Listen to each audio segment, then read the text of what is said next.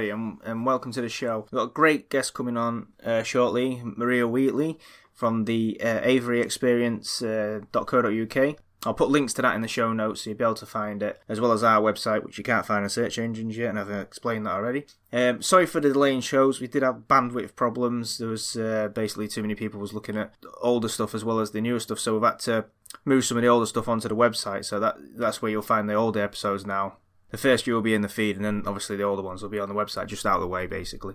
So if you find anyone that's interested in the show, direct them to the website. Again, thank you very much for your reviews.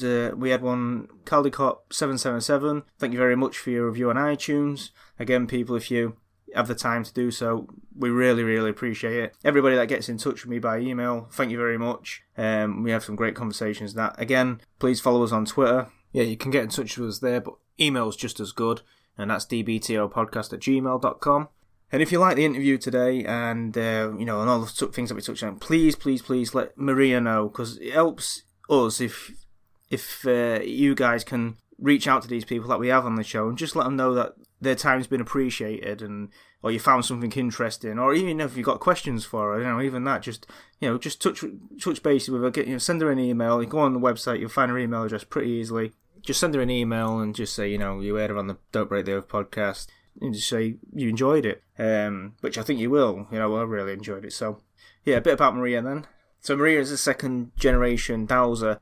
She's also an accomplished author. She's got books out on the sacred sites and dowsing. But the most significant thing, if you like, about Maria is that she mixes the archaeology with the earth energy side of things. So she looks at it from both angles, which is interesting and unique, probably. In the interview, we touch on ley lines, Stonehenge itself, and the mystery surrounding that. We look at some of the elongated skulls again, which is fascinating, and we look at some weird burials and all sorts of things. So yeah, we could have spoke for hours and hours, but we got a load in the hour, so it's fully loaded, and I hope you all enjoy.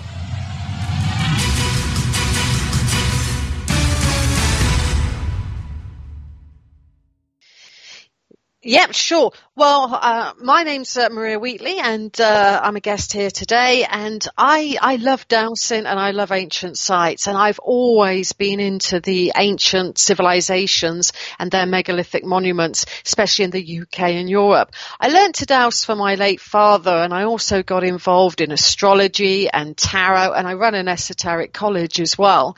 So for me, there was a mixture of the physical, like the standing stones of Stonehenge, and also a metaphysical side, like the energies such as earth energies and ley lines that link the physical to the metaphysical, and that we are the kind of intermediate for these energies and for the physical sites themselves. So I cover the ancient sites archaeologically speaking, and I cover them metaphysically speaking as well. Fantastic. Yeah, so we almost act like the operator in in the old traditional phone calls. Yeah, I like to say to Maria, I'm a psychic medium as well. I've been into spiritual stuff since I was a very little boy.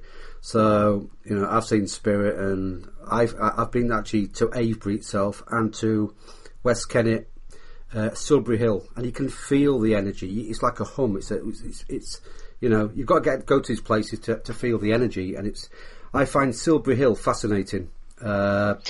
It's the energy around there is just amazing. Just the barrows itself. People think these barrows, people just come there to bury the dead. I think there's more there. There's definitely more before that. What they're used for. Absolutely. That's their secondary and last phase burial deposits. You are very right there.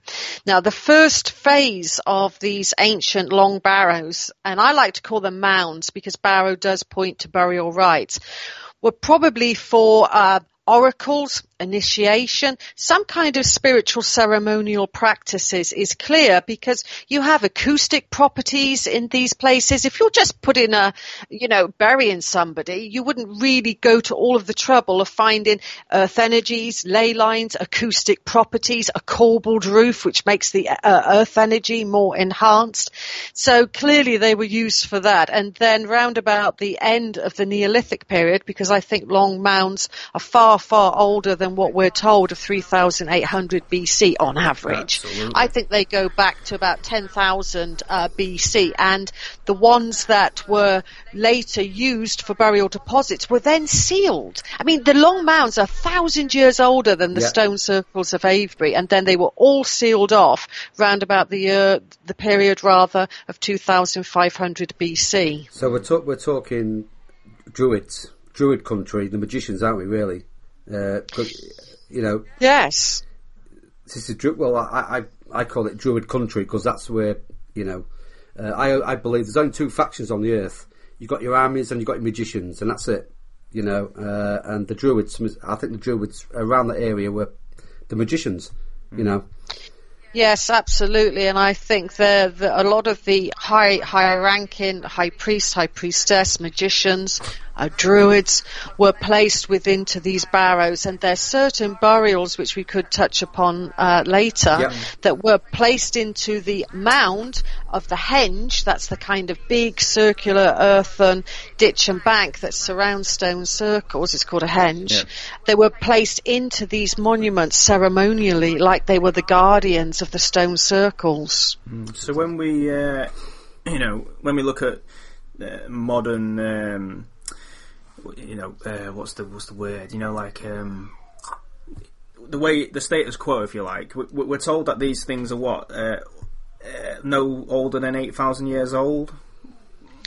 Well, the archaeological model puts some of the monuments in the southwest of England to 5,500 years old, and on the west coast of Ireland a little bit older than that. I mean, there was an ice cap here around about 11,000 years ago, but I think after the period of 10,000 BC, that's when there were monuments put into the landscape. So I really do feel that just because they haven't yet been found, because nobody has dug down deep enough in certain areas to find them, it will come about. And carbon dating from grain, which is carbon and the archaeological Holy Grail, dated some parts of Stonehenge to 7,000 BC with these grain deposits. So, they are pushing the dates back somewhat. Yeah. And when we talk about these megalithic structures and that, we tend to focus a little bit on the fact that they always seem to be placed on ley lines, which is, and the skeptics will say this is just coincidence, which I find... No, it's not coincidence. It's crazy. But every church, every cathedral, right, is always built purposely on a ley line, period. And why? The lays are strong, and you're right, but I mean, when you have a lay system, and that's a line with male and female currents entwining it, that's even more powerful. And you also get energy lines that start in a particular area of the landscape, and if you imagine that they rise out of like a vortex, and they're male and female combined, they're called Genesis lines, and they flow throughout in a serpentine fashion around a ceremonial landscape. They are very, very powerful. And we've done a lot of scientific tests on these vortex points where they rise out of the ground, and they're probably more powerful than lays themselves in terms of frequency and land placement. They're like the serpent in the land. Yeah, dragon lines. Interesting that all these ancient cultures talk about serpents as, as being there, but, and given knowledge and all this stuff, So do you think that's tied into this, just the form that they take? Well, yeah, because, lines, a straight line has always been traditionally in ancient cultures that energy travels too fast along it. They are conductors. Whereas the serpentine currents that meander like great rivers do, as an analogy, a river meanders. Yeah. The meandering serpentine currents are powerful and very transformative. And the lays that are associated to them, because we're looking at earth energy and ley energy, can conduct that energy along that, whereas the serpentine features are slower conductor and more conducive to good health. It's like with the ley lines and that, it's easily dismissed by skeptics and all the rest of it, but when you look into other cultures and you get like feng shui, chakras, the fact that it's popping up all over the world. Chakra is a wheel of energy anyway. Well, chakra. The fact that it's popping up all over the world should lend some weight to it. And obviously this can be tested nowadays. I know there was the Dragon Project tested Stonehenge and other megalithic sites? Rollright and Avebury, they focus mainly on Rollright, and I have worked independently away from the Dragon Project in more modern times with Dragon Project members such as Rodney Hale and another engineer called David Webb. So we've kind of modernised their results and looked beyond to just stone circles, and we focused on the earth energies and megalithic energies themselves. And there have been quite a few experiments. And, Rodney Hale, that worked for both Paul Devereux on the Dragon Project and, with me, so to speak, he is a scientist. He wants to put things through the statistical t-test. He doesn't want to say, oh, this energy's here because Maria and Maria's dowsing rod say so. I mean, he really wants to understand the electromagnetic frequencies that they're emitting. Are they subject to sunspot activity, lunar activity, celestial bodies moving over these points? So having these inquiring left and right brains working together unravels a holistic understanding of the earth energies of which Gaia admits. And what was some of the key findings in your experiments of these places? Our key findings were that we found that the serpentine currents, some are male and some are female. And Hamish Miller, who discovered these back in the 1980s, and Hamish forwarded one of my books actually on Avebury. He was a lovely, fantastic dowser, brilliant researcher, and all-round lovely chap actually. But what Hamish discovered, he discovered these serpentine currents wrapping round the St. Michael Lay. And Rodney and myself, what we decided to do was we would put copper probes very strong copper probes into the ground, connected to a laptop, etc., to see if we could pick up a signal. And we did on the Mary current, and we picked up three rather anomalous signals flowing right through the centre. And the intriguing thing was about these earth currents is they measured exactly all of our own human brainwave activity, going from beta right the way to alpha. So I think the way our ancient ancestors entered Avebury, Henge and other monuments, they would go at a right angle against the energy line and then probably processionally walk along the centre so that their brains come into sync with the Schumann resonance, the heartbeat of Gaia, and the frequency of the earth current. So that was, categorically undeniable. And we also, because Rodney was, a scientific person and still is, we did controls either side of where I found these, and they would not produce these signals. And furthermore, one of the signals, which needs more experimentation with, we only got it a few times, so you do need more than that to really categorize and understand certain frequencies.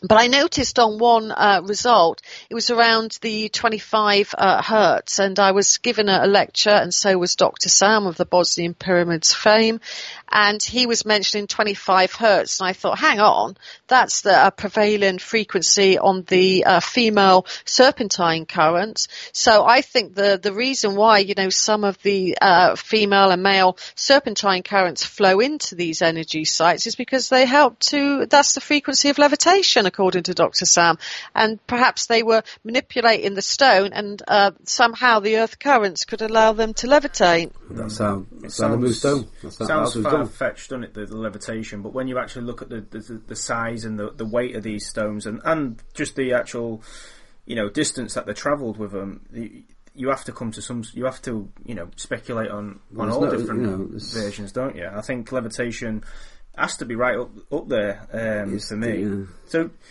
do you think when we're talking about levitation and things like this, these technologies, if you will, that we've lost, do you think this is because these people who are doing it have themselves been lost? Do you think we're talking about a different kind of people altogether? What I feel happened, and I think there's some evidence for this, is the You see, the Neolithic period of the Long Mounds predates the stone circle building phase by 1,000 years, but they were using the same earth energies and design canons. So that information was handed down to the Bronze Age, who handed it down to the Druids. And the Druids seem to have handed it down, or it was taken by them, by the Knights Templar, because they too have certain design canons, who then in turn must have communicated to the Masons and other secret societies, because they too have their similar design canons, and eventually ended up in the hands of mystery schools like the Hermetic Order of the Golden Dawn, for instance. So there's a long lineage going on throughout history. Basically, the Vatican stepped in. Yes, That's what happened. of the Vatican course. stepped in, and that was it. And it's, to me, the Vatican are the perpetrators, really. So were these Templars, and obviously given this knowledge and understanding, they seem to have an understanding. Do you think they got information? Do you think there is written information on this, or do you think this was just oral? 2,200 years ago in ancient China, under an emperor that was a fantastic dowser, and dowsing then was about the fertility of the earth as well as finding things like ley lines and underground water. They did write things down, and it became known as feng shui or feng shui, however you want to pronounce it. And I do think there has been quite an oral tradition that has been kept in the myths of and legends of our landscape as well. So I think a combination of finding out and research we can remember the past, and with good grounded research as well as kind of intuitive research, combine the two, and it does reveal an awful lot about our ancient past. And do you think this is why they was given the orders to build churches in a certain way in a certain location? Do you think it's linked back to this, technology, I'm going to say?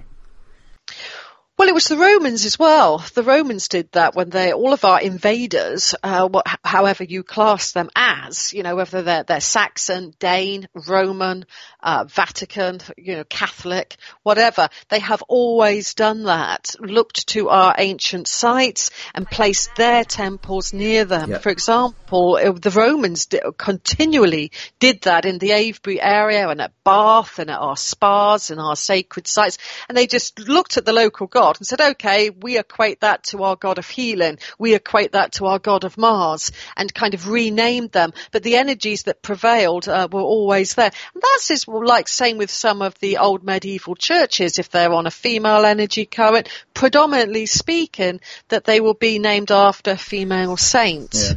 Do you think there is a link between the acoustic properties and what goes on in the church as well? Because for instance, Stonehenge, the blue stones at Stonehenge, they've got an acoustic property that's second to none. So, and then we get this Gregorian chant and stuff like that going on in churches. Do you think it's linked? Do you think it's trying to conjure up the same energy, if you will? Yes, but in a more of a controlled fashion, because in some of the medieval churches that I'm very familiar with, the altar used to be deemed so sacred that you and I, the average kind of believer of that faith, couldn't see. Yeah, it had Sheba, and it had that's why the vicar used to look down at you, because he was higher than you. Yeah, and with a screen in front of him called a rood screen, ROOD, so you can actually see anywhere into the depth of the church. So it was very concealed and controlling. But that said, the acoustic properties of some ancient sites, especially those in Ireland called Carrickeel, on top of a mountain, you go into a white quartz. If you imagine a large round mound, but instead of being made of earth or chalk like in Wessex, it's all of beautiful white quartz gleaming in the sun. And you now enter through a small chamber, which becomes large enough to sit in comfortably, and in some chambers to stand in. But they're white quartz. Everything is made of white quartz. And then if you start to do acoustic work, as many people that I've taken there on tours do, they will feel the reverb of that sound energy coming back and activating what some would say is their chakra systems, their auric field, their consciousness. So they do bring about transformable changes. So they're like alchemic chambers. Yeah, so it's really, basically, it's all to do with vibration. It's all vibration. Same with the bells. You know, the music, the sound of the bells, it's all to do with vibration, isn't it, really? Yeah, I agree, absolutely. So, coming back to ley lines then, I mean, is it possible to distinguish between good ley lines and bad ley lines, or are they all the same? No, you get a very different types of leys. I mean, some can be very short and go from a standing stone to a standing stone, which has been documented since Alfred Watkins' times of the 1920s and 30s. You can get massive leys that go right across, like Britain, for example. You can get huge global leys that become a circle that go right the way around the world, for example. Some flow too fast that is good for crop growth or human occupation, and that has been proved with experiments in the 1970s, for instance, when mustard seeds were grown upon active flowing leys and you had stunted growth. So that was proven that some leys can be like that because they're very fast flowing, just like the ancient Chinese said. It conducts Sha Qi, fast flowing energy, and that's why all of their roofs have a kind of a horseshoe arc, so that the chi energy of the universe gracefully flows across the top of their roofs. And they think, straight roofs conducting Sha Qi rather, is conducive to poor health and aggravation. It can make you aggravated. So there is something clearly in that. Whereas other leys can be, a little bit more harmonic. But generally speaking, it's the earth currents that entwine them that are more conducive to, one's health and well-being. So, I mean, as an analogy then, I wonder if this works. Like we use chakras for acupuncture, so, to relieve or to access certain energies. No, that's, blockages, if you will. So are these monuments almost like the needles in acupuncture? Are they placed in these places to release this energy? Would that work as an analogy? I think that they do sometimes work like that, but I think that the way that they are acting is like they are on the leys, but they accumulate and generate an energy by themselves. Any circular shape will do that. And then it's more conducted along the line and transported to other places, linking up sacred site after sacred site in a kind of Wi-Fi network across the ancient world. I always said, I told you before, didn't I? I always said that these barrows, I just call them internet bunkers. They're internet bunkers, just to connect to Mother Air Force, whatever. I always call them the internet bunkers. But what's your take on the? I mean, I've been in a crop circle and I felt the energy. What's your take on these crop circles, Maria, please? Living in a mid-crop circle country, there are genuine ones, and there are a lot of hoaxed ones as well, done by local teams and things, and that is a reality. So in the genuine ones, and some of the man-made ones are, very good. They are put on the leys. To do all that too. Yes, sometimes some of the circle makers have taken 2 nights to do them. They use like occult symbolism, like cloaking, so that they cloak them at night and things. They're quite switched on people, and I'm non-judgmental, so I accept everybody's for their own spiritual journey, whatever that spiritual journey is. But nonetheless, in some of the more genuine crop circles, and they are energetic, but my fear is these days, living amid all of this and seeing the Monsanto spraying that is going on, they now spray the crops prior to ripening them. And they're sprayed up to 7 times. So I would say to people that go into crop circles these days, be careful not to touch them too much. There's a lot of, you're sitting amid a chemical bath these days because of the Monsanto spray, which is a sad fact. And I don't want to sound, negative to all of your new age listeners that, out there, but it makes dogs' eyes water. It can irritate your skin, because I live in the agricultural part of this land, and so I see the good, the bad, and the ugly. Of course, yeah. And it kills bees, which is exactly not great for anybody. Correct. So these energies, then, obviously, people like yourself and people who are able to dowse properly, and obviously I've had a go at that. And we did that. I was shit when I. But it was quite successful, wasn't it? Yeah, really? But you did it. Great experiment. I was Great experiment. But the people that can do that, and obviously the people who are more psychic than others, I guess, can feel these energies. But the actual energies themselves have been seen visibly in the form of air flights. What can you tell me about air flights? Yes, well, when I was researching one of my books, Avebury Sun, Moon and Earth Energies, my daughter at the time was 10, Raven, and we both had a dream that night that we would see an earth light. So I said to Raven, okay, we've had these kind of connections with these lights. What time would you suggest? Because kids are really receptive, they're really good. Absolutely. So I thought that's one of my favourites. Yeah. So I asked her, and she said sunset, and I felt I felt on what's called the Michael Earth Energy meandering current near my hometown, so we could walk the dog for an evening walk. It was summer, and her little friend Natalie was staying that night, and we all went up, and the earth light manifested for us. So I think that they can communicate with us. They are conscious. You can call them plasma and make them sound as scientific as you like, but they are an expression of Gaia's energies that want to interact with us and to awaken us, and so we can remember the past. What did it look like? It was quite beautiful, actually. It was a lovely amber-coloured ball of light, but a kind of light that you could see through, but it seemed quite dense, but you could see beyond it, if you hear what I'm saying. And it came up out of the ground, moved along, and then just disappeared. And of course, my daughter and her friend were jumping around, and they were saying, "Oh, it's a fairy light! It's a fairy light!" And and they were really excited. And I think the energy of the light really liked the children's energies, because it seemed to go more to their direction than mine. It was like their kind of whole interaction was allowing that light to communicate. It's changed their lives as well. I can imagine. So did it give off like ambient light, or did it give off like like if you shine a torch you get that beam of light? Was it more ambient than torch? Yeah. Yeah. There was it wouldn't make a shadow, for instance. And then I took took a photograph of it, because I took a camera up ready, and I put that particular shot through Photoshop just to play around with the light and dark, as you do with photographs.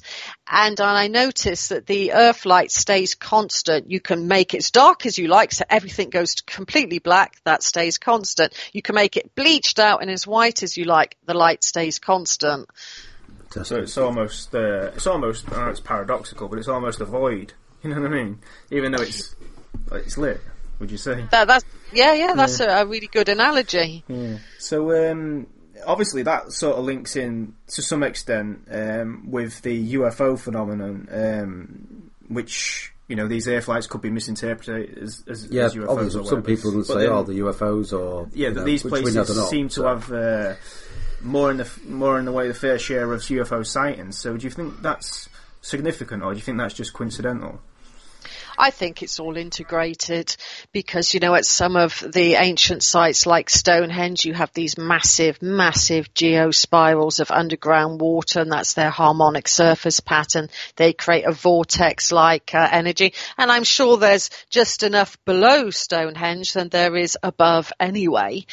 And I think that's a point. And it is a UFO hotspot, that area. Then back in the 70s, you had Warminster and Star Hill, and they were real hotspots where lots of people up into their 50s and 100s used to stand on the hilltops to watch the UFOs. So there is something about this area, as in the case of other areas as well. And Stonehenge is surrounded by military establishments, and people have seen. Why.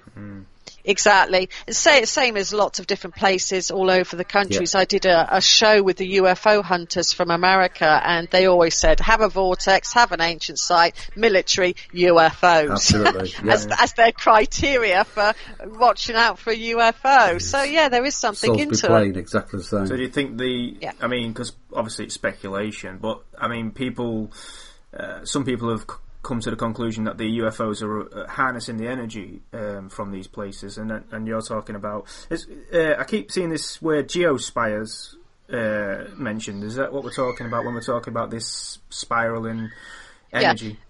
A geospiral is the harmonic surface pattern of very, very deep underground water that is generated by Gaia and is independent of rainfall, which I've been saying this for about 20 years, as have other water diviners. It's been a kind of water divining law. And just recently, a new scientist, they've actually said, yes, this can happen. The rocks can make water, and it seeps through as rivers and as streams, and it will eventually reach the surface. I mean, because their other model prior to that was comets smashed into Mother Earth and dropped water. Okay. That was the model, but we will find that there is planetary bodies out there in space having their own water supply, because planets generate water from deep within their own planetary bodies. And that's the spiral of that. So a water diviner can tell you a good water diviner can tell you what sort of water you're living above. Rainwater that falls and fills up the underground streams emits geopathic stress, but the geospiral is very harmonic. We've measured its frequency. It can be around 7 to 11 hertz, which is quite good to go to and interact with. I wouldn't necessarily say live above these energies. You interact with them like our ancient ancestors did. Yeah, so that's getting down into the realms of infrasound at that hertz, I would say.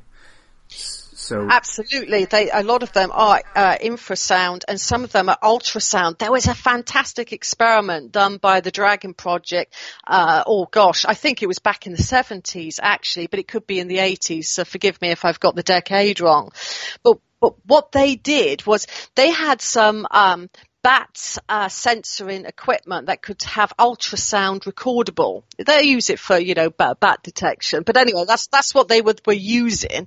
And one of the crew there, they were walking in and out of the roll right ring. Yep. And they thought, that's strange. Each time I go out of the circle, I'm getting a huge ultrasound signal. But each time I go into roll right, it goes deadly quiet. So he thought, this is the wrong way round. Surely it should be the other way round. There should be more activity on the inside to the out. But they did it time and time again and came to the conclusion that at particular times of the year, the roll right stones, as at Avebury as well, become alive and release ultrasound out into the landscape, like irrigating the landscapes beyond. So that's ultrasound, for example. But yeah, those frequencies, you're right, the ones I've just spoken about are infrasound. You can't hear any of them.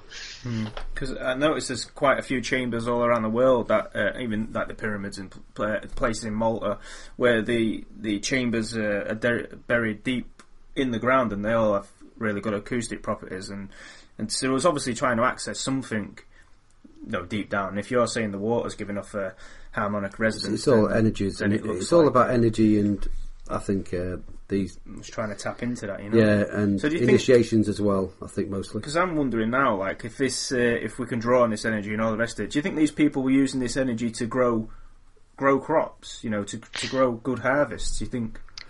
Well, my latest experiments are doing just that. We're having a look at the agricultural way of enhancing seeds. Now, there was a particular chap called I think he was called John Burke. Yeah, John Burke. He wrote a book, Seed of Knowledge, Stone of Plenty, and he did a various experiments of putting seeds on top of mounds, inside stone circles where you have these frequencies, and he planted them in laboratories and found that they grew faster and stronger. I'm taking that experiment to the next level by looking at not just the place, but the specific type of earth energy that is related to, good growth or poor growth, etc., rather than just one landscape in itself. And I hope to have those by the end of the year. We did some last year, but being a little bit naive with the organic field that we had, the rabbits ate them. Yeah, that's not great for experiments, is it? Well, we know the Russians have been doing it for 20, 30 years, Yeah, building the pyramids and the Russian pyramid experiment. They was actually. Exactly. I mean, if we take these type of they're living experiments that can really change, the way humanity lives, I think we can all move forward because, like I mentioned earlier with the crop circles, I am very aware of the amount of chemicals being put on the land. And if we just change a few agricultural practices, then I feel that we'll be eating healthier. And, especially with our water as well, we need to think about what we eat and what we drink. And anyone that contributes that from any country, no matter how it's available to us, it's got to be a good thing for Mother Earth and humanity. Well, at the moment, as we know, the establishment don't want that. They don't want. No. They want you to be a sheep, sick, poorly, and so hopefully it'll change. Is there any accounts of anybody being healed or that kind of from these places? Oh, absolutely. Certain types of earth energies are, according to particular master dowsers, can be protective, for example. You always get a kind of protective energy associated to an ancient site, and you can have healing ones. I mean, myself, recently, I was in Athens, doing some sacred sites over there, Dowsed, etc. I'd been to Delphi, and for some reason my ankle just twisted. It just gave way, and it was agony. I couldn't put my weight on it by the time I got back to the hotel, and I'm thinking I'll have one day's rest, but then I don't care if I'm hobbling, but I'm going to hobble around the Acropolis, I'm going to hobble around everywhere. Yeah. Miss out on that. I've been there, it's beautiful. Well, Athens wasn't, but the Acropolis was. Yeah, exactly. Yeah. Athens could be a bit of a scary place. You couldn't see much in the morning. It was all just fog. Well, it's all, what do you call it? Mist and smog. That's it, yeah. So as soon as you get to the top of the mountains, just breathtaking. Yeah, and I hobbled up to the Acropolis, went to a particular area that had been divined before, that was said to be healing, and I thought, well, I've got nothing to lose, I'll do a meditation here, and it got better, and it got better, and it got better progressively, and I did about a 20 minute meditation there, tuning into the energies, and it seemed to really seriously help. So by the end of that, I could walk. I didn't even think I was going to be able to walk to the plane. I thought I'd have to organise a wheelchair. It was that bad, it really was. So yes, I've had first-hand experience of that. Other people I have taken around ancient sites. We go to particular areas because associated to an ancient site, for example, you always have an avenue normally, and an avenue is a processional way that you would enter the sacred stone temple, stone circle complex. You tend to always have like an area that emits an awful lot of negative ions being released out of the ground, and we've recorded these frequencies, and I found them through dowsing. And it's almost like they kind of cleanse you, because right by this stone, it has a little area where it has a ledge. It's not the Devil's Chair at Avebury, it's another one. It has a ledge. So you can have a cleansing moment, and then you can go into, on the energy lines that we spoke earlier, onto the more harmonic, get your brain into the alpha. There's certain stones at Avebury that have high magnetism that can trigger your third eye, for example.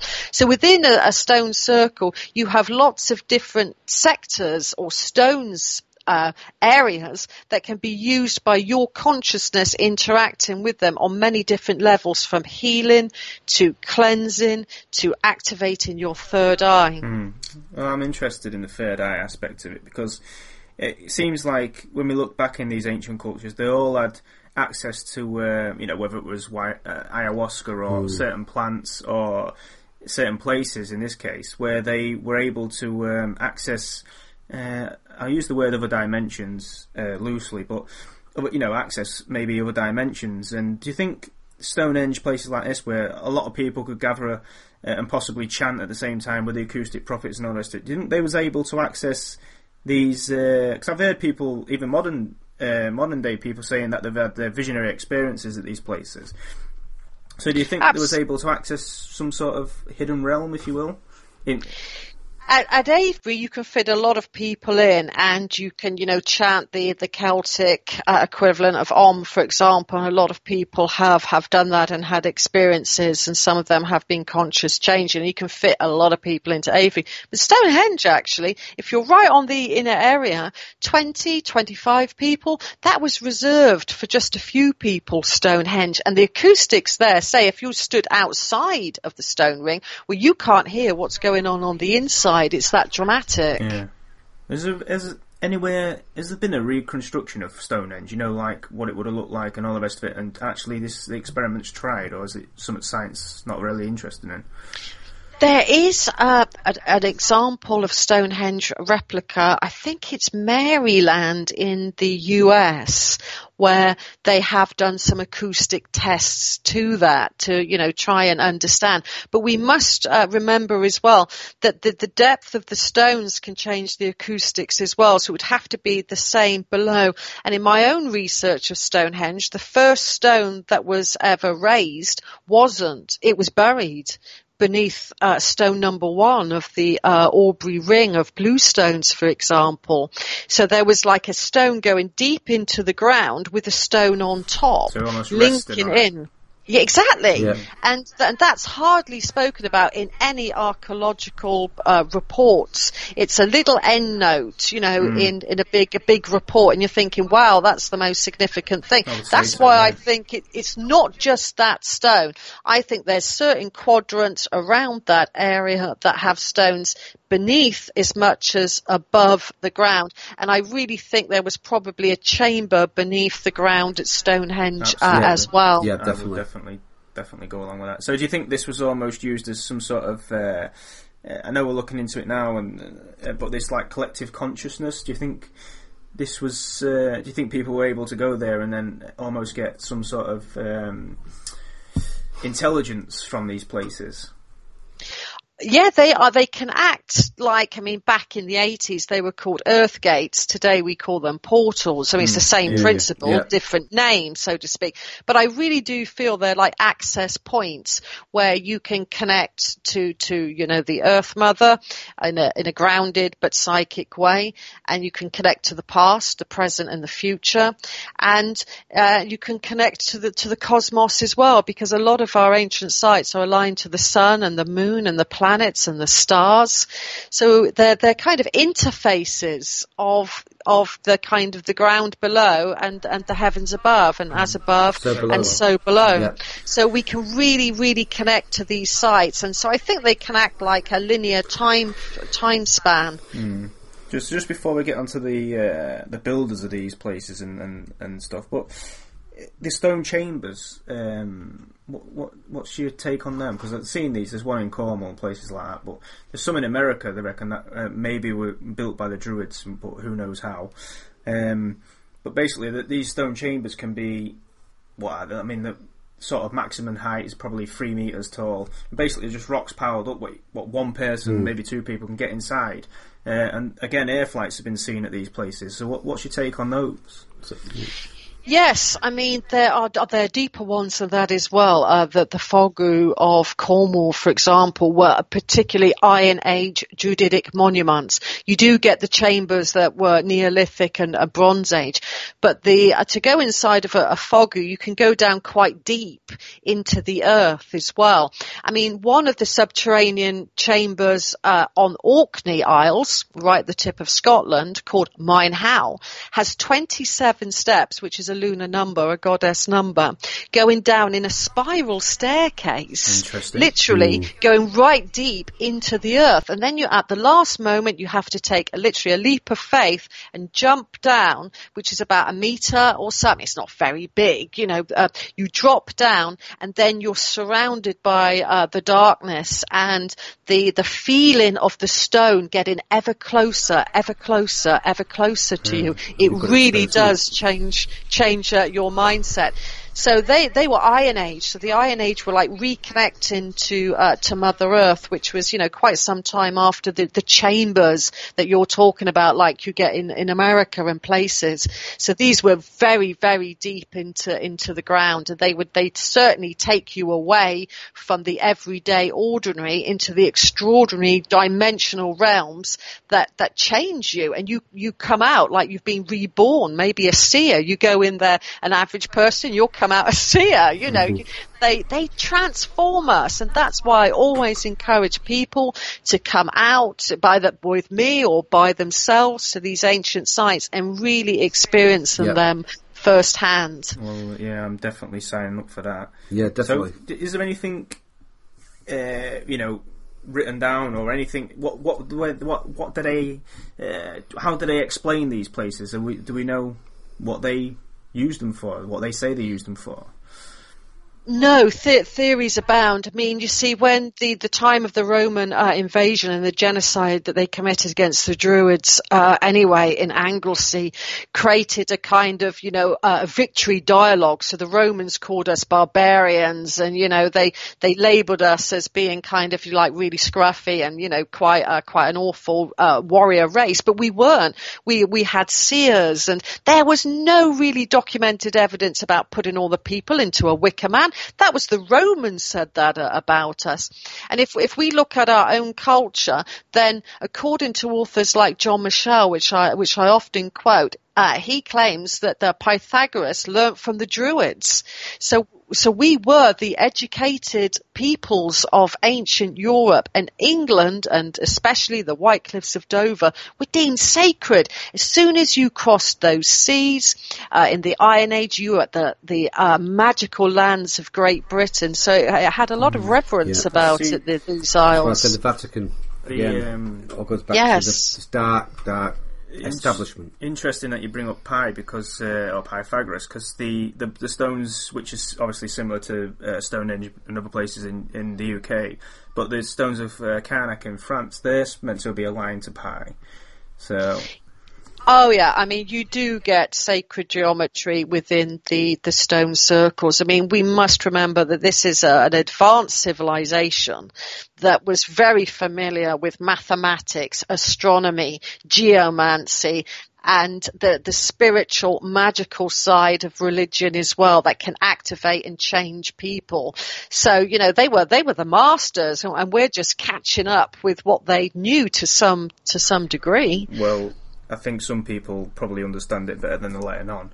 But the actual, that whole premise of these people just coming about hunter-gatherers and stopping what they're doing to build these monuments without any writing ability and all the rest of it, we know that's just lies. These things just springing up, that doesn't add up. Yeah, you need to, like you just said, you need to have a certain knowledge of mathematics, obviously the cosmos, things like that, before you can even attempt to do these things. So, for it to happen almost overnight, straight after the Ice Age type thing. So, to me, it looks more like we're looking at an advanced civilization that probably was trying to help people, not just in England but all around the world as well. Well, exactly. I mean, a culture isn't just born overnight, no. It evolves. Yeah. So, I mean, clearly in the Neolithic, that was an inherited tradition from the Mesolithic, who inherited it from somebody else, or was given that is equally plausible. So yes, I agree fully with that. And I guess then we move on to the elongated skulls aspect of it, because we're looking at these cultures that possibly had elongated skulls and were more advanced than probably let on today, as scientists wouldn't tell us. But and I know you've had some encounters with these elongated skulls, so do you want to tell us about that? Well, yes. Well, the reason why I kind of came about the elongated skulls is because I was at the time very very stressed, actually. Someone had reported me to the taxman for earning phenomenal amounts of money, which I wish. And I was going through an audit, and it was a very stressful time of my life. And a friend said to me, you've really got to relax a little bit more because, you're going to give yourself a breakdown.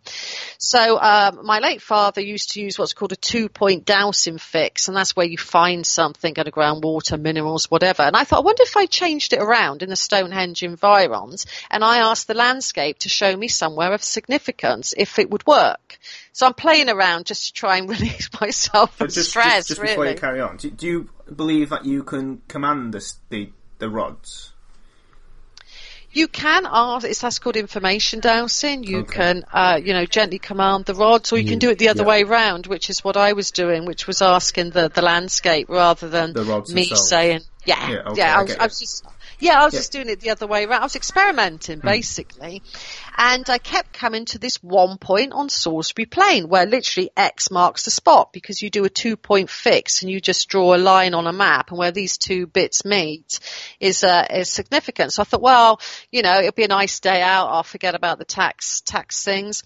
And I went out there with a friend, and suddenly I was confronted with the largest long barrow ever constructed in Northwest Europe.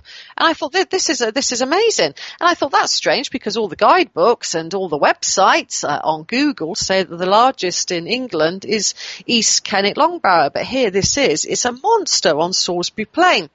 I began to investigate the people that were placed as the burial deposits in phase 2 into the mound. And because it was so huge, I expected to find, like other communal long barrows, which were used to place not just one person in, but, up to 50, sometimes 60 people would be interned. And it turned out to be, it had been designed for one person, and that person was a woman.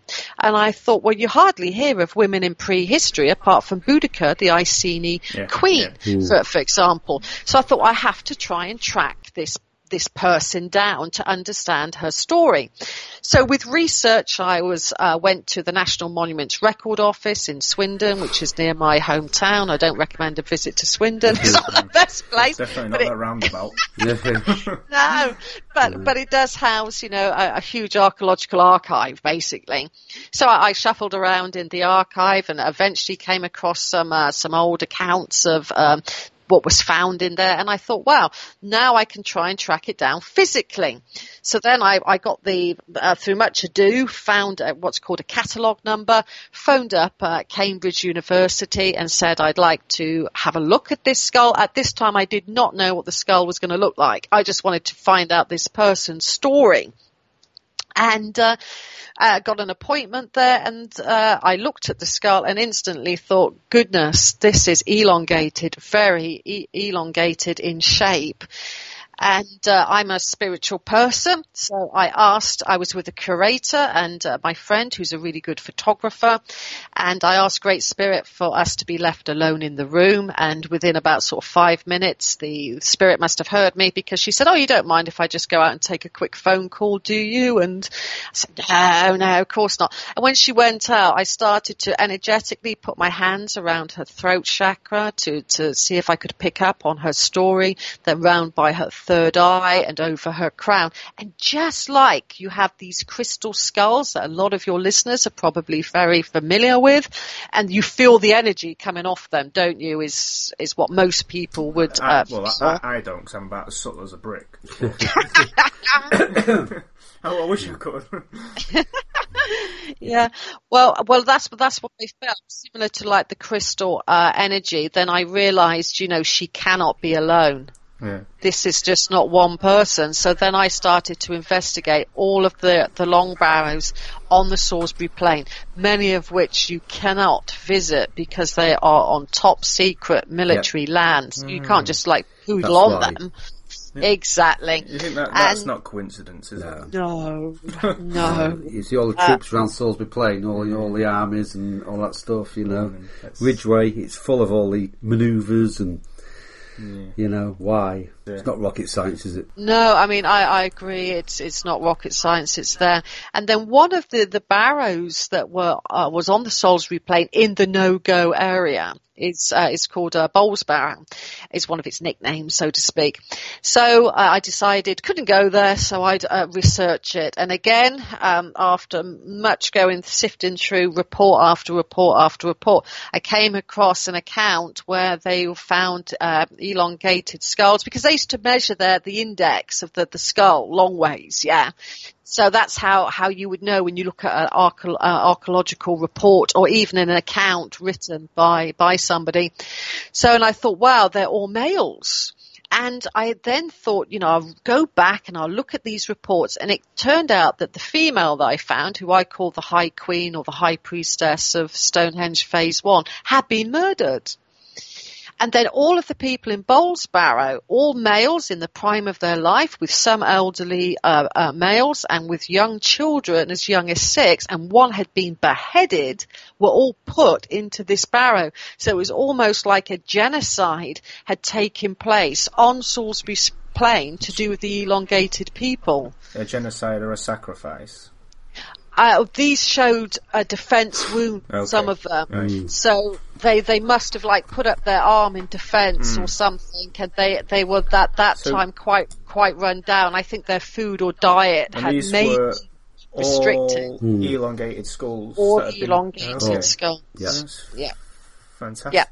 So, But it's interesting what you said about the sacrifice, because I thought a couple of months ago, and I know you mentioned Brian had been on your show, and I've been on a show with Brian about this before. I thought the story ended around about 2500 BC with the killing of these people, which I called a genocide. And then lo and behold, I was investigating a certain aspect of Stonehenge and read quite an old archaeological report and thought, no, this is another elongated person that had been probably sacrificed in front of the entrance to Stonehenge in 2170 BC, which is much later than the 3100. So that's 1,000 years later. And he had been shot at close range through the heart. So somebody knew what they were doing. This wasn't, a pop at somebody in a war situation. He was stood there. He had an arrow through his heart, and then he was ceremonially placed right at the entrance in the northwest sector of Stonehenge, eternally looking at who's coming in and out of the monument there. Exactly.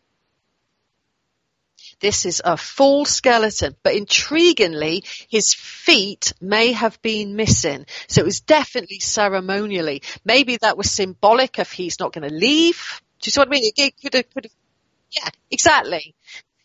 So I think he's there. And also, he had been placed around an awful lot of ritual, arrowheads that were beautiful, and so he had a lot of grave goods around him, which is only second to the Amesbury Archer, which was found recently. So, it was a big thing, and he was in the prime of his life. He was 25. He had an elongated skull, 25 or thereabouts. He was strong and muscular.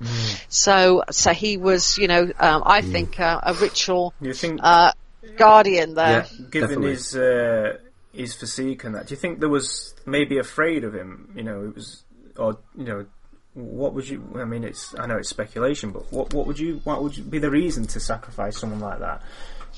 That's a really interesting question, and one that I have thought about at depth. Because it could be that they were frightened. He was definitely one of the last of the elongated people as well, which makes the story even more intriguing. So were they frightened of these people? Then the round-skulled people definitely became more prominent in the Bronze Age. They took over, so you do have these two types of cultures, races, beings that one time were living side by side across Europe and England as well.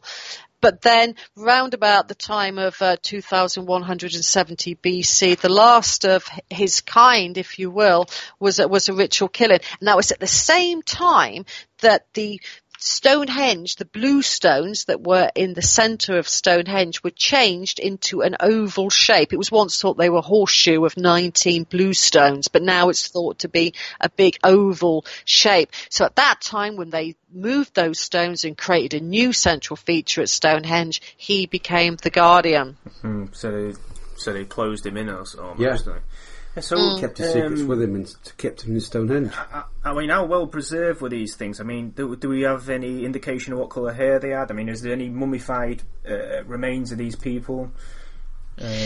That's a really good question, because there was a very strange burial rite in the Bronze Age that has only just been brought to light very recently through archaeologists such as Martin Green and Michael Parker Pearson, who's familiar with the Stonehenge environs.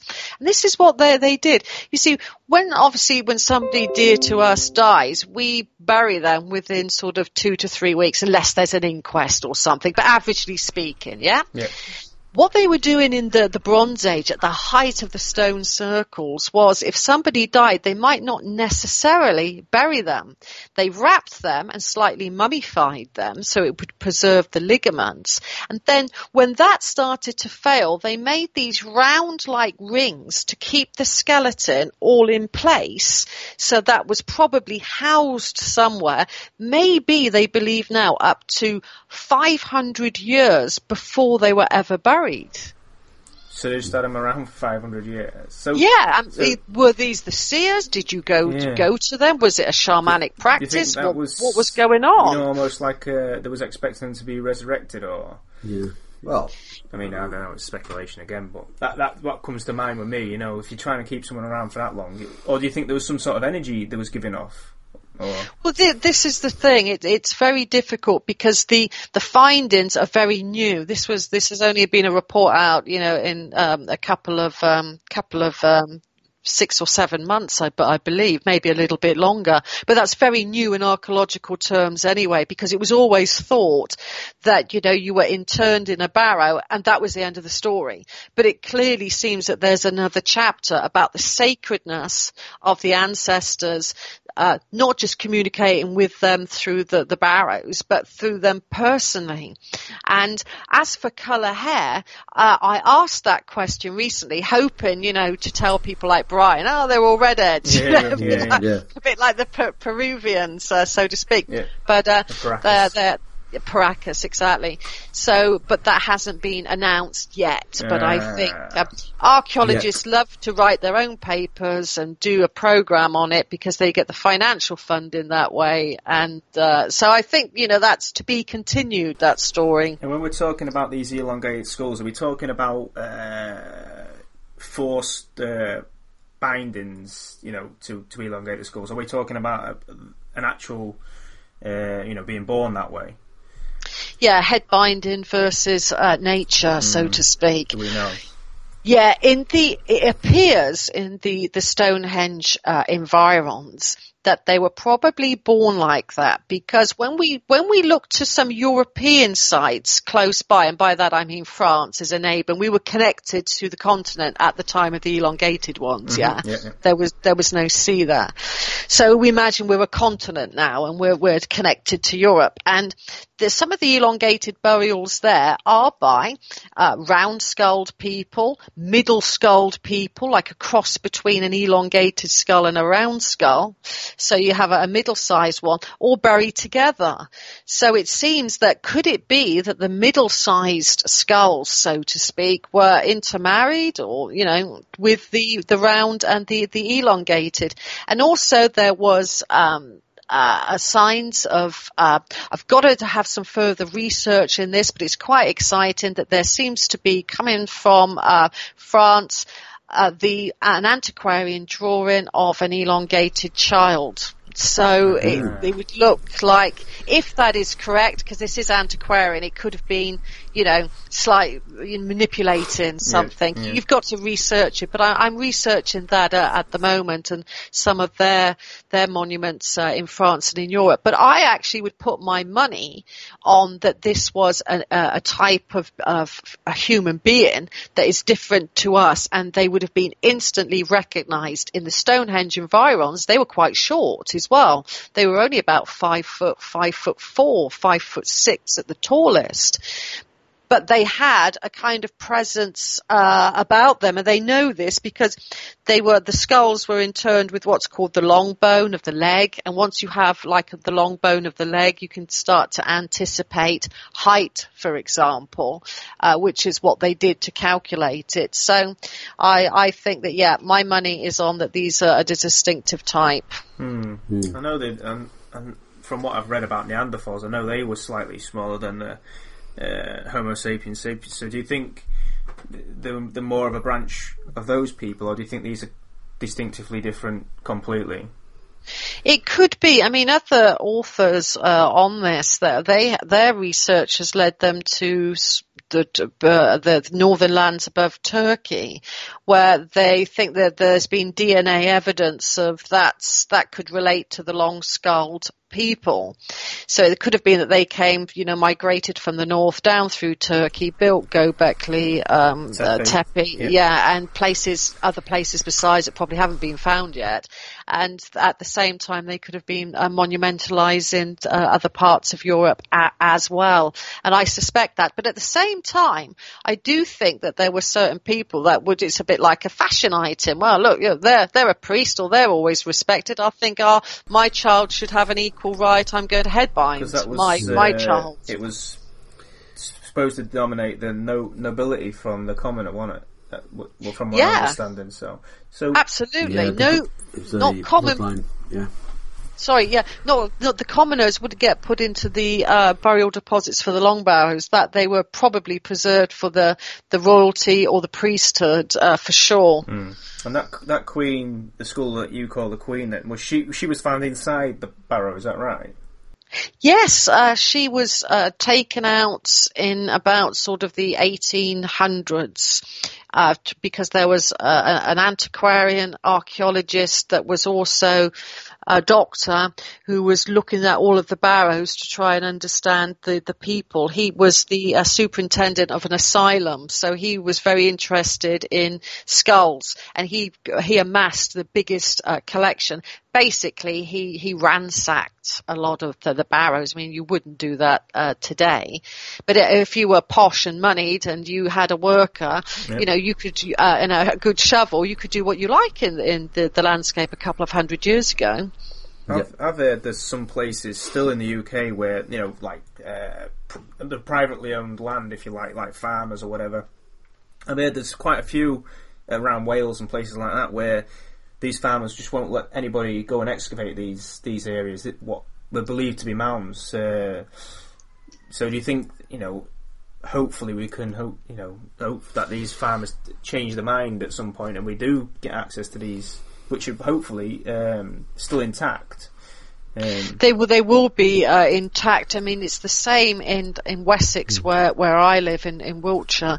Some of the farmers have stone circles not that far from Avebury that the tourists wouldn't have even heard about.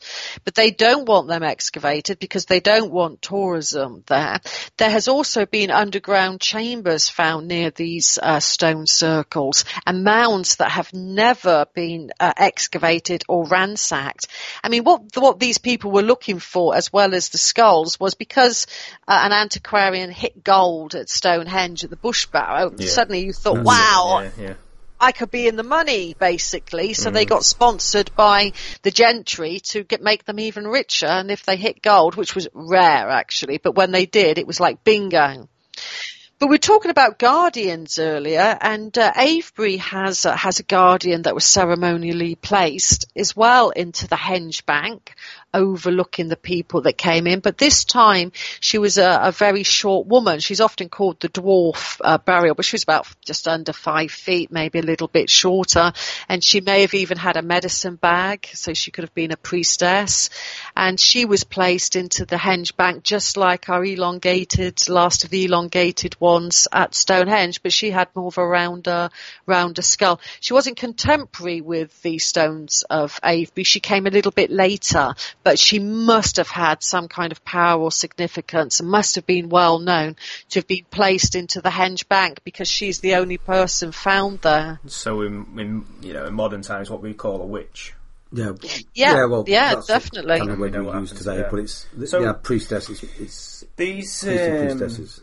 Do you think that the Queen, as you say, do you think she was killed and the people outside the barrow that were buried there, the elongated skull fellas, like you say, and children, do you think they was all killed around the same time, or do you think they were killed a bit later on? Yeah, and in more barrows beside, every single barrow in that vicinity housed somebody that had been murdered. Okay. It was barrow after barrow after barrow, actually. Do you think it's just strange to murder people and then bury them in such a way, you know? Yeah, with dignity and with grace, placing the skull very carefully into the barrow chambers as well. I mean, if you don't like somebody, you'd probably just, be very disrespectful. But no, these people were very, very respectful. So it is quite the whole story that's unfolded. And I was the first to rediscover all of this through initially the dowsing and then the research. Like Brian, you've got to research these things, and it leads to more questions than it does answers anyway.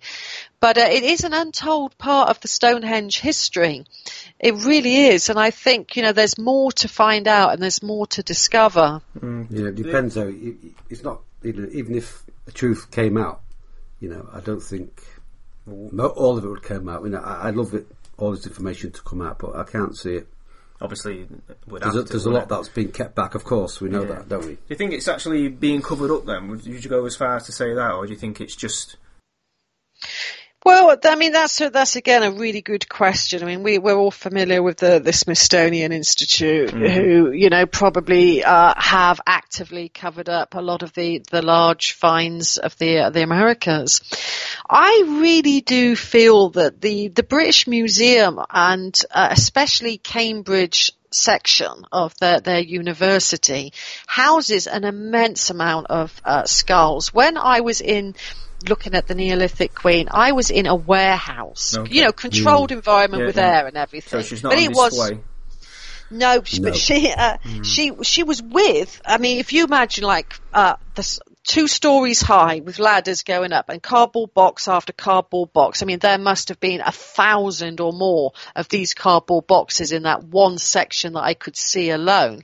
And I was just looking up and seeing Abydos male, Abydos female, Abydos. And for all I could see was an Egyptian section going down one side, and the Stonehenge section must have been down the far side because that's where she went to get the box. And you'd think it all be computerized who goes to see these artifacts, but it was like, an old-fashioned library ticket where you sign in and you write a date. Well, I had to sign in and write a date like that, so obviously I did, and I thought, gosh, the last time that she'd been seen was in the 1930s.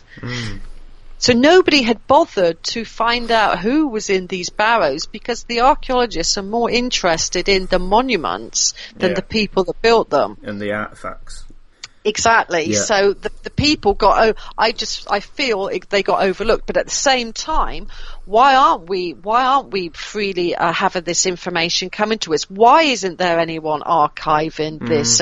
This is Cambridge University, and they have all of these finds. Why aren't they being processed and being given airtime? It's intriguing. It does make you wonder. But it definitely makes you wonder what else is in those boxes, doesn't it? Yeah, good to look, wouldn't it?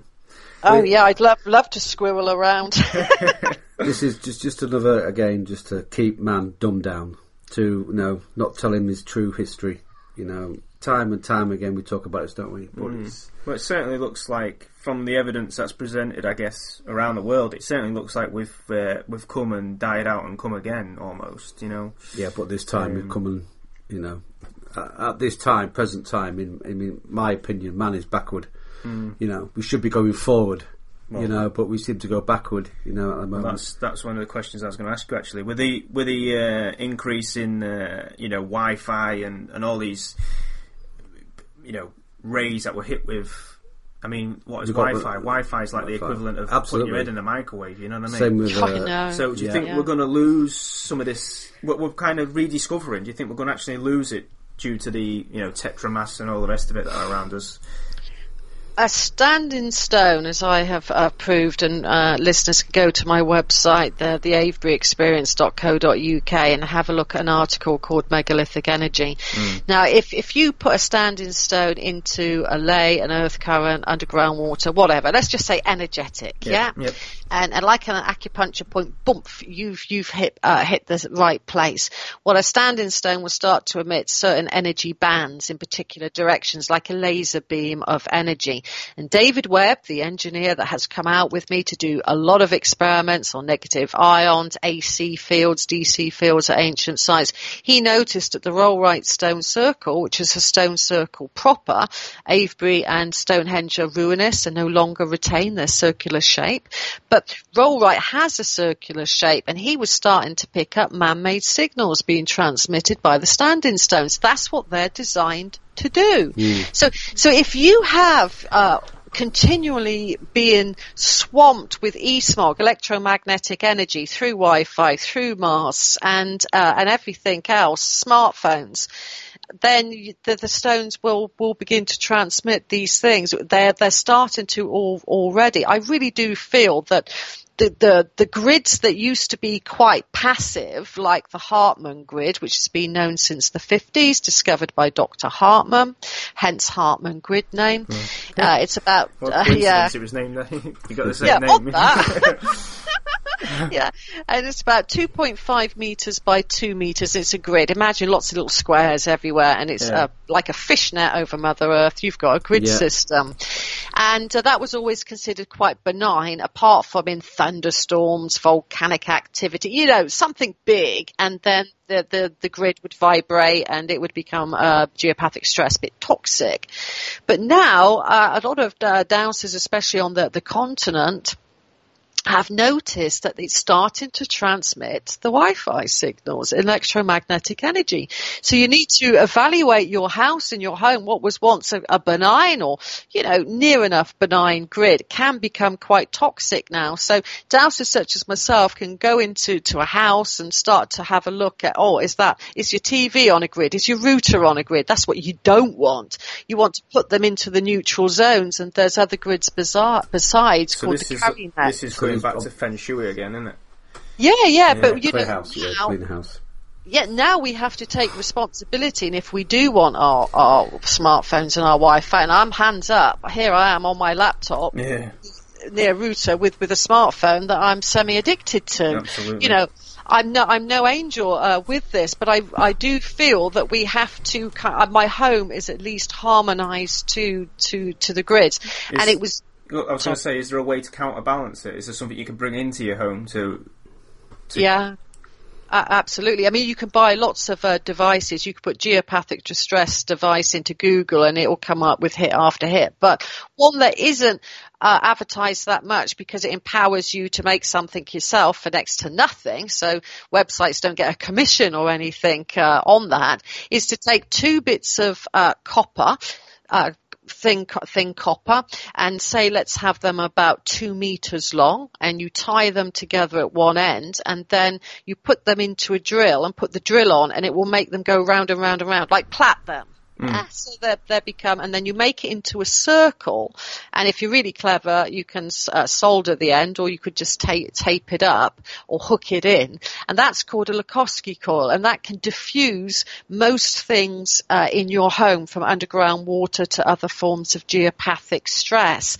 So that's always a good one, and you can put it behind a sofa, in the attic, in a basement. You can lie it flat, you can put it upright, and even if you wanted to create an electrical system in your garden so that you didn't want slugs eating your lettuces, or this is what I should have done, says she with an experiment of rabbit set, But hey, you can start to set up a kind of that copper, and slugs won't cross it because it makes an electrical field. It's taking the electrical substances from your home and making it be infused into the copper device. It's really cheap. It's easy to do. Anyone can do it. Yeah, because we sometimes wear copper bracelets to alleviate back pain and things, don't we? So it's always, this use of copper. Well, for arthritis, isn't it? Arthritis, that sort of thing, stuff, and So I've got arthritis in my arm now. But getting back to the standing stones, then, with this radio, picking up this Wi-Fi, which is interesting. Do you think? Well, I'm going to say it's going to sound strange, but do you think they would be able to use this in the past for receiving messages from maybe the universe, or maybe another portal, if you like, somewhere else? Because these standing stones go as far as Asia, as far as I'm aware. So do you think they could almost communicate between them? Yes, that is what they're designed to do, and like lasers, they're designed to transmit energy that the stone circle can produce. Yeah, like when you got the paper cups on a string. Yeah, that's it. That's it exactly. Yeah. And hello. Yeah, and you can start to, I think, certainly, communicate. And then when you have, underground water to boot, and underground water has memory, all homeopaths will say that, and water has memory. And the underground water that prevails at sacred site after sacred site can act as a memory storage, like a kind of akashic record of events past within the ancient site, and some people can tap into that as well. And, stones are sensitive. I mean, they're not dead pieces of rock. I mean, the ancient druids we were talking about earlier saw everything as living. Absolutely. And a stone... Yeah. Exactly. Absolutely. And a stone's lattice contains countless millions of atoms, and it's not static structure. But at 21 degrees Celsius, and for us Brits, that's a nice temperature, isn't it? Yeah. Yeah, the stone can feel that, and it starts to vibrate, and its vibrations get faster. So when the sun at the summer solstice, for example, at Stonehenge, rises up on hopefully a clear morning, the sunlight will affect the stone's lattice. And likewise, the cooler and cooler and cooler the environ gets, the lattice vibrates slower until a maximum of minus 273 degrees, which is unrealistic. But this is what they did in a lab to see when it stops vibrating. That's when it becomes motionless. So the stones react to the sun rises and sunsets, just like us humans do. Yep. Yeah, because I don't know. I don't know if we're any closer to understanding it. I think many people do, but it's other people grasping it, and I think it's a lot of the people haven't got that information. I think that man's true history has been kept from us. The true history of our own history has been really kept from us, and I think it's coming out in dribs and drabs, but not enough to wake enough people up. Maybe. So. Yeah, I agree, and that is really beautifully put, what you've just said. Our own history is kept from us. And that is so spot on. Beautifully descriptive and 100% accurate, is my opinion as well. Before I let you go, I should probably ask, because I know a lot of people associate these elongate, especially with the rise of the ancient aliens popularity, and a lot of people associate these skulls with ancient aliens. Would you go as far as that, or I know it's speculation, or do you think they are of this earth? The DNA analysis, according to an author, Andy Collins, seems to suggest that they come from the north of Europe in DNA analysis. But has there been any DNA analysis on the Stonehenge skulls? No. So, I mean, do I know? No, I don't. My instinct when I saw her was that she looked very, very human to me. But, until you have good DNA analysis a proper survey done, the jury's out. Was you allowed to take any pictures? Yeah. I've produced a booklet on it, which was leading up to I'm researching my next book on Stonehenge with some amazing new finds about Henge monuments that have been overlooked and will not be seen for about 5,000 years. It's really quite amazing. And I photographed her and produced photographs in a book. I've done lectures where I've presented her photograph because it's solid evidence. It is undeniable. Do you know if she's still there? No, because you see, this is the thing about Cambridge. I mean, they don't really make things that easy. I'm trying to communicate at the moment with a particular skull in a nearby university section, and the curator there is off looking at skulls in South Africa and won't be back for 6 months. And there isn't an assistant. You think there would be? He's out, so the shop's shut. Yeah. Exactly, and again, it's just like coming against this brick wall. Unless you're kind of thick-skinned and or determined. got a big checkbook. That's one thing I don't have. Yeah, I know. No, that's not what the taxman said. No.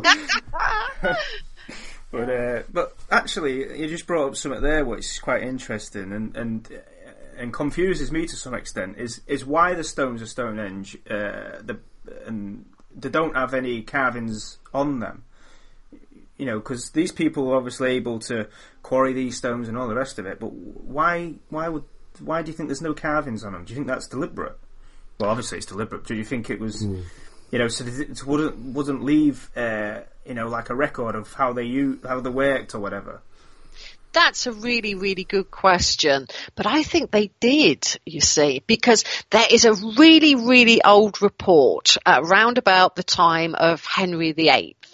Elizabethan report, where there was a very learned gentleman. He used to teach at St Paul's, the area of St Paul's. The cathedral wasn't built then, but that's where he came from in London. He knew about lots of different languages, like how Greek words were written, the triangular shapes and the backward N and that sort of thing. He was very learned. And what they found, they claim at Stonehenge, was this metal table. It was quite big, and they couldn't figure out what sort of metal it was. Was it tin? Was it steel? They really didn't have a clue of what it was, and they said it had very, very strange writing on it that nobody could decipher.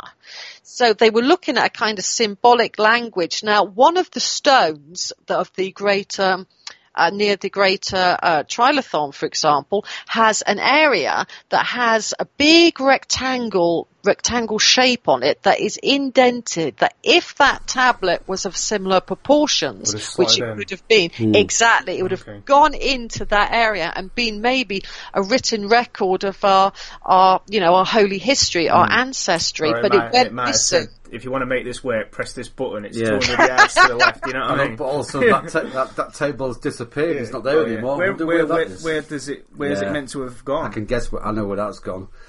Well, where does history say it went? Somewhere in Italy. Yeah, quite possibly, because but where history says it went, well, that's the thing. The trail stops there. It's disappeared. As the saying goes, all the roads lead to Rome. Yeah. Yeah, it would not. I think you're right. It wouldn't surprise me at all. It's another place we should all be rummaging around in. Yeah, underneath the catacombs, they've got a load of treasures in there, haven't they? There was a similar report to that. There was another earthwork, if you like, and I think this again was on the border of Wales and England, and the similar thing happened there. They started digging down, excavating into it, and they said they hit metal, which they believed was possibly some sort of lead. But it was in a flat sheet, and I think it was quite a decent size. I think it was maybe like 10 foot by 15 foot or something like that. It was a big lump of what they said was flat lead, and they hit that. And they weren't sure who put that there or what it was there for. And I'm sure that was somewhere near Wales. Have you heard about that?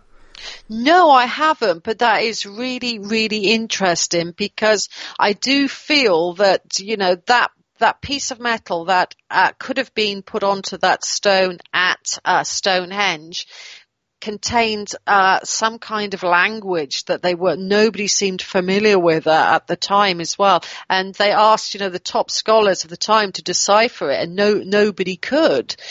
And could it be that, that other find in Wales, because the bluestones came from Wales, there could be a real good that's the connection there. So I'll try that's fascinating. I know the guy who's relayed that information to me. I'll see if I can find the place and I'll send it to you.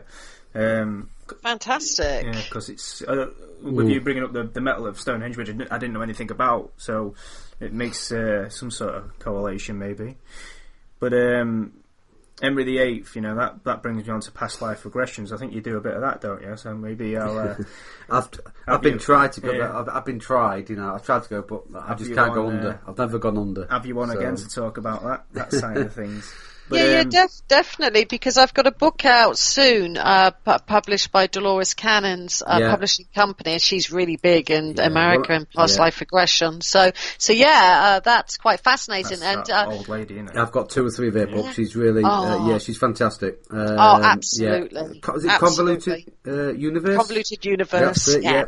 Well, 2 or 3 or 4 of them, isn't there? But there is. I've also listened to Doris on the YouTube as well, seen the videos, and she's a bucket of information. Really, she is, Yeah. But I mean, she goes deeper than any other hypnotist. Maybe we can talk about that another time. Cause that fascinates me as well.